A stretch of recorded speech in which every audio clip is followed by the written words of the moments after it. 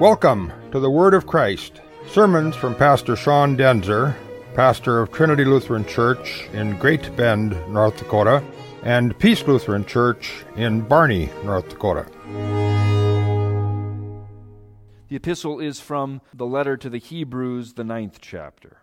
But when Christ appeared as a high priest of the good things that have come, then through the greater and more perfect tent, not made with hands, that is not of this creation, he entered once for all into the holy places, not by means of the blood of goats and calves, but by means of his own blood, thus securing an eternal redemption.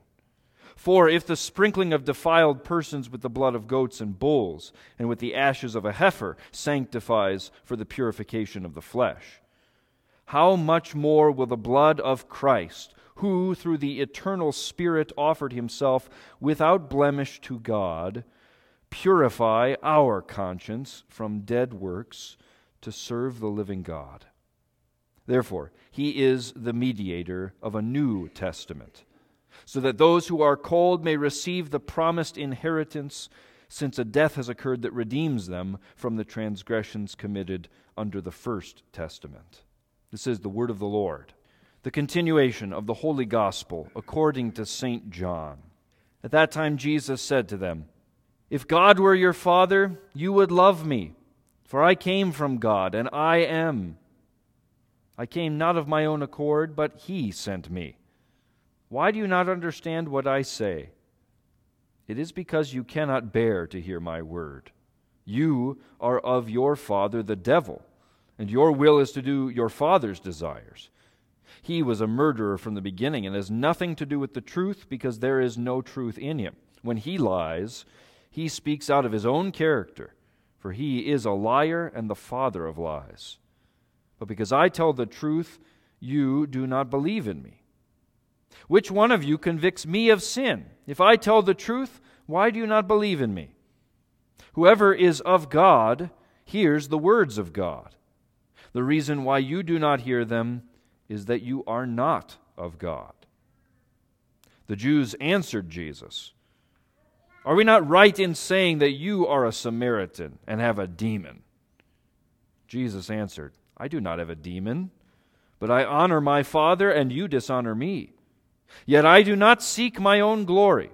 There is one who seeks it, and he is the judge. Truly, truly, I say to you, if anyone keeps my word, he will never see death."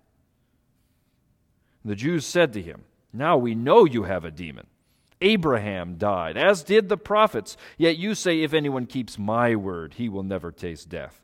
Are you greater than our father Abraham, who died, and the prophets died? Who do you make yourself out to be?" Jesus answered, "If I glorify myself, my glory is nothing. It is my Father who glorifies me, of whom you say, He is our God. But you have not known Him. I know Him. If I were to say that I do not know Him, I would be a liar like you. But I do know Him, and I keep His word. Your father Abraham rejoiced that he would see my day. He saw it and was glad." So the Jews said to him, "You are not yet 50 years old, and have you seen Abraham?" Jesus said to them, "Truly, truly, I say to you, before Abraham was, I am." So they picked up stones to throw at him. But Jesus hid himself and went out of the temple. This is the gospel of the Lord. In the name of the Father, and of the Son, and of the Holy Spirit. Is it fair to say that we live in angry times? Just think of all the news stories and the social media explosions in the past year or in this calendar year only. We just rush from one angry outburst, one horrible situation, one bitter injustice to another, don't we? And the internet only makes it happen all faster and with more intensity. And our anger is hopelessly tangled with sin and self-righteousness. And yet, buried somewhere near the bottom of our anger is something that's right. It's our human sense of justice that just doesn't go away. We know a wrong when we see it, or at least we think we do. And we know that some actions require condemnation and rightly stir up wrath in those people who can do something about it. Here's such a situation: the treatment of Jesus in today's gospel. The Pharisees and the scribes cannot convict Jesus of sin, and yet still they are attacking him. They can't disprove him. They can't argue honestly with him. They have to resort to name-calling, but still they refuse the truth that he says. Name-calling against God's Son. You're a Samaritan. You have a demon, Jesus. And they're even prepared to murder Jesus. In the temple, no less. Now that's a great injustice indeed. And we hear the prophetic prayers of Christ in today's Psalms. Vindicate me, O God. Judica me. Judge me and plead my cause against an ungodly nation. Deliver me from these violent men. Jesus is the incarnate I am of the Old Testament. He's neither capable of sin, nor is anyone able to convict him of ever having it. And still they prepare to kill him, as if they could take the life from the Lord of life. This, then, is the beginning of Christ's passion. That is, the beginning of his suffering. Now, if you and I are able to recognize and claim justice, if our age gets angry to see innocent people suffering or wrong being perpetrated, then why is it at the same time that the wrath of God against sin is such a hard thing for us to admit and recognize? Sin and God's wrath that's very unpopular talk these days. And yet human anger against hate and injustice, that's everywhere, isn't it? And the only difference is that when we lose the recognition that God's wrath and God's justice actually hangs over all of our human heads and over every sin, then there's very little to keep us from just attacking each other constantly. Life without the fear of God reduces to little more than power struggles among humans. That's why politics has taken on such religious zeal. Now, my point is this: that God's wrath is not hard to believe in. It's an easy conclusion, and anybody who tries to forget it is foolish. Honestly, theologians are the most to blame, since most of them, for the past 100 years or so, have done their absolute best to quietly tuck away all of the old views about God, the ones that he said about himself, by the way. Even as humanity demands, as a matter of justice, the right to create our own selves as we choose, right down even to choosing the pronouns that we use for ourselves, God, we deny him that courtesy. Now that's foolhardy, isn't it? No, it's worse, Jesus says. You do not understand what I am saying to you because you cannot bear to hear my word, he says. You don't believe me because I tell the truth. Jesus is saying that the apple does not fall far from the tree. It is the devil who was a liar and a murderer from the beginning. So you are of your father. You are of your father, the devil. And your will is to do your father's desires. You know, I've often heard this accusation against Lutheran pastors that they always talk about how bad we are and never about all the good things that we do. may be true. Even so, I have never heard any Lutheran pastor speak as boldly as Jesus does in today's gospel. I've never heard a pastor call his hearers people of the devil. And you know what? Being angry at the minister really is only further evidence that his preaching might be right on target. And that's precisely the point that I'm making today. Wrath, anger, we get that. We do it a lot. And we understand deep down if God were wrathful at us. The preacher who warns of wrath does well. And if you and I are afraid of angry mobs or of inconveniences or of shame or of hard days ahead or of embarrassment or of human disappointments, we have to know that these are not our real trouble. No, God's wrath is the real threat. That's what we should fear. It's not hard to comprehend or get it. The difficulty is that it is impossible to get out from under it. Where can a sinner like you or me get the boldness to pray, "Vindicate me, O God"? How foolish it is when people try to use that phrase, "God will be my judge," as a shelter against the accusations of our sin. Of course, God will be our judge. Most certainly, He will. And when He judges, He will judge correctly, accurately, precisely, and incontrovertibly. That means that there will be no nice face exception, no nice family, no nice hard-working people, no, well, you were good-intentioned, no, well, life was really hard on you, wasn't it? None of these exceptions are going to be factored into God's judgment. Now, please, don't tune me out, especially if you've ever complained that preachers talk too much about this stuff, wrath and sin. Because I assure you, no preacher of the gospel that you have ever had or ever will have wants to stop there.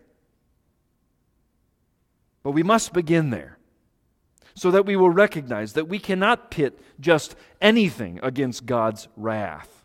We cannot hold an umbrella up and it'll go away. We cannot imagine that it doesn't exist and we'll feel better about ourselves and everything will be fine and leave it to Judgment Day to find out. You know exactly what the judgment will be if you do that. His anger at our sin, His wrath, is no injustice. That's the problem. And anyone who knows their sin, anyone who's been brought to feel that weight bearing down on you, becomes desperate to know, how can I stand before the Lord's judgment despite my sins? And there's only one answer that is possible. That is the answer, dear Christians, that is all over today's readings.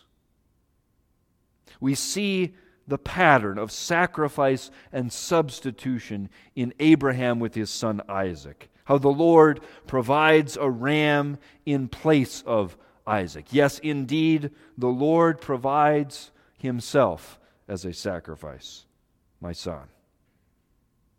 Jesus says that Abraham, in today's text, saw Jesus' day in that event, and he was glad about it. And I am happy to say that you, too, have reason to be glad. You have a reason that I am confident your preachers in the past also have been telling you whenever they got a little bit wrathful in the pulpit. You only have to know and believe that the reason and the answer is not yourself, and that's what we want it to be first. The reason and the answer and the solution to God's wrath is not that you also do many good things.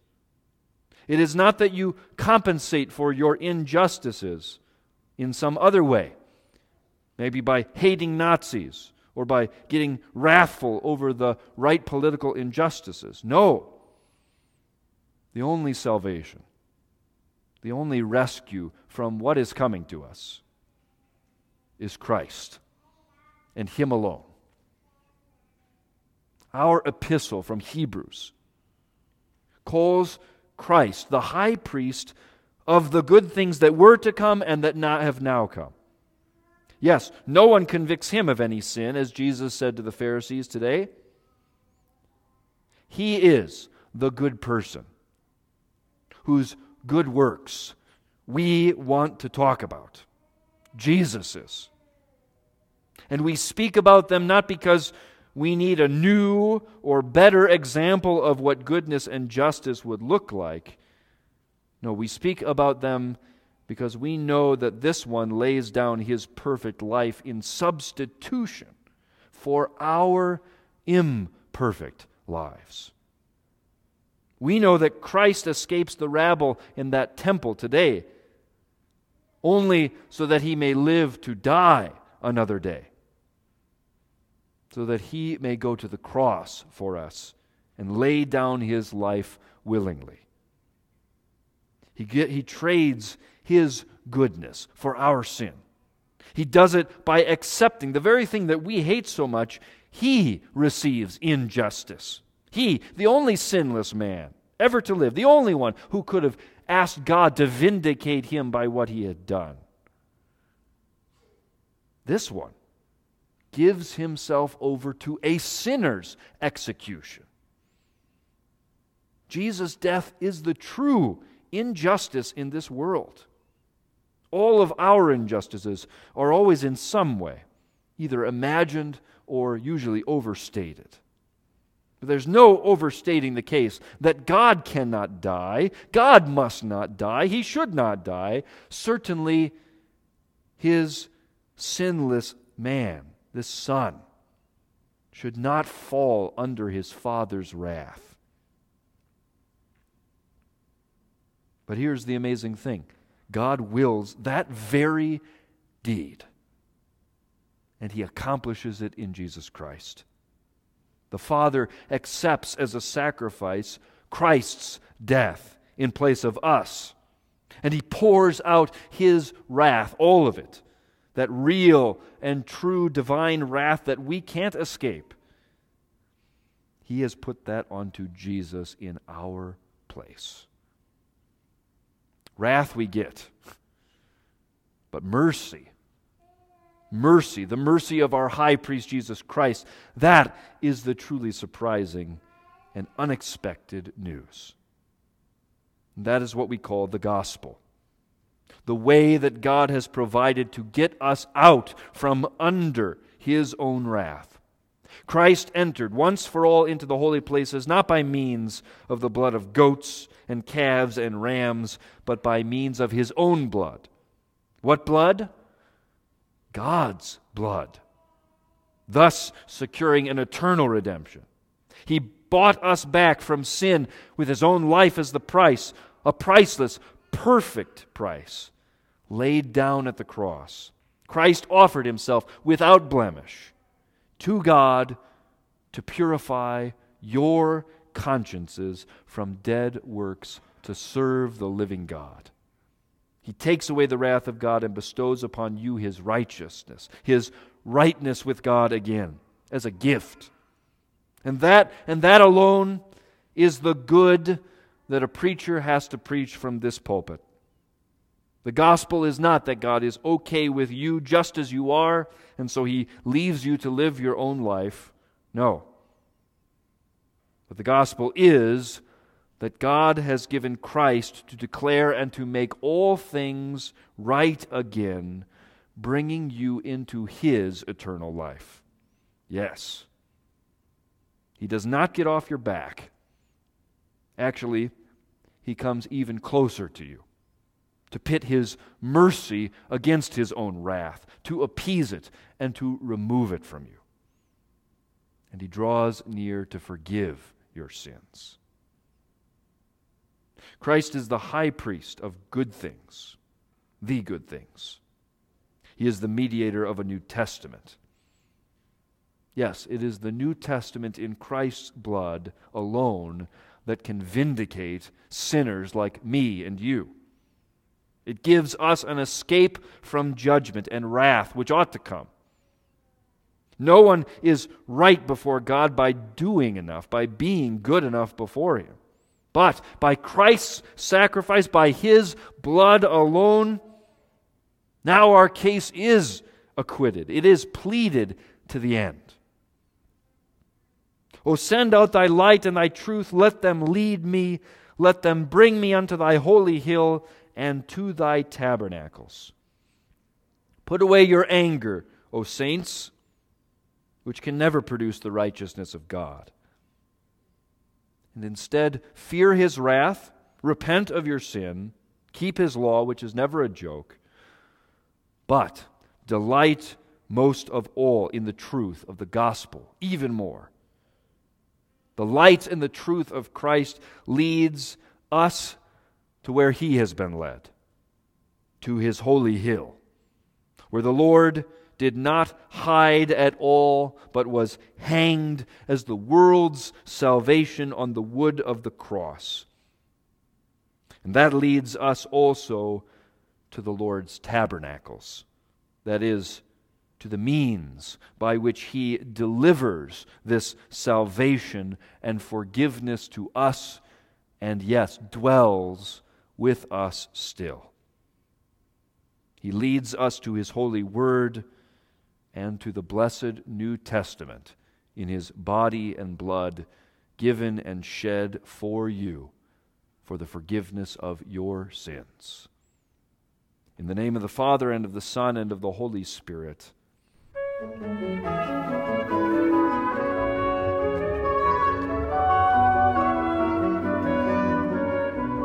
Thank you for listening to the Word of Christ.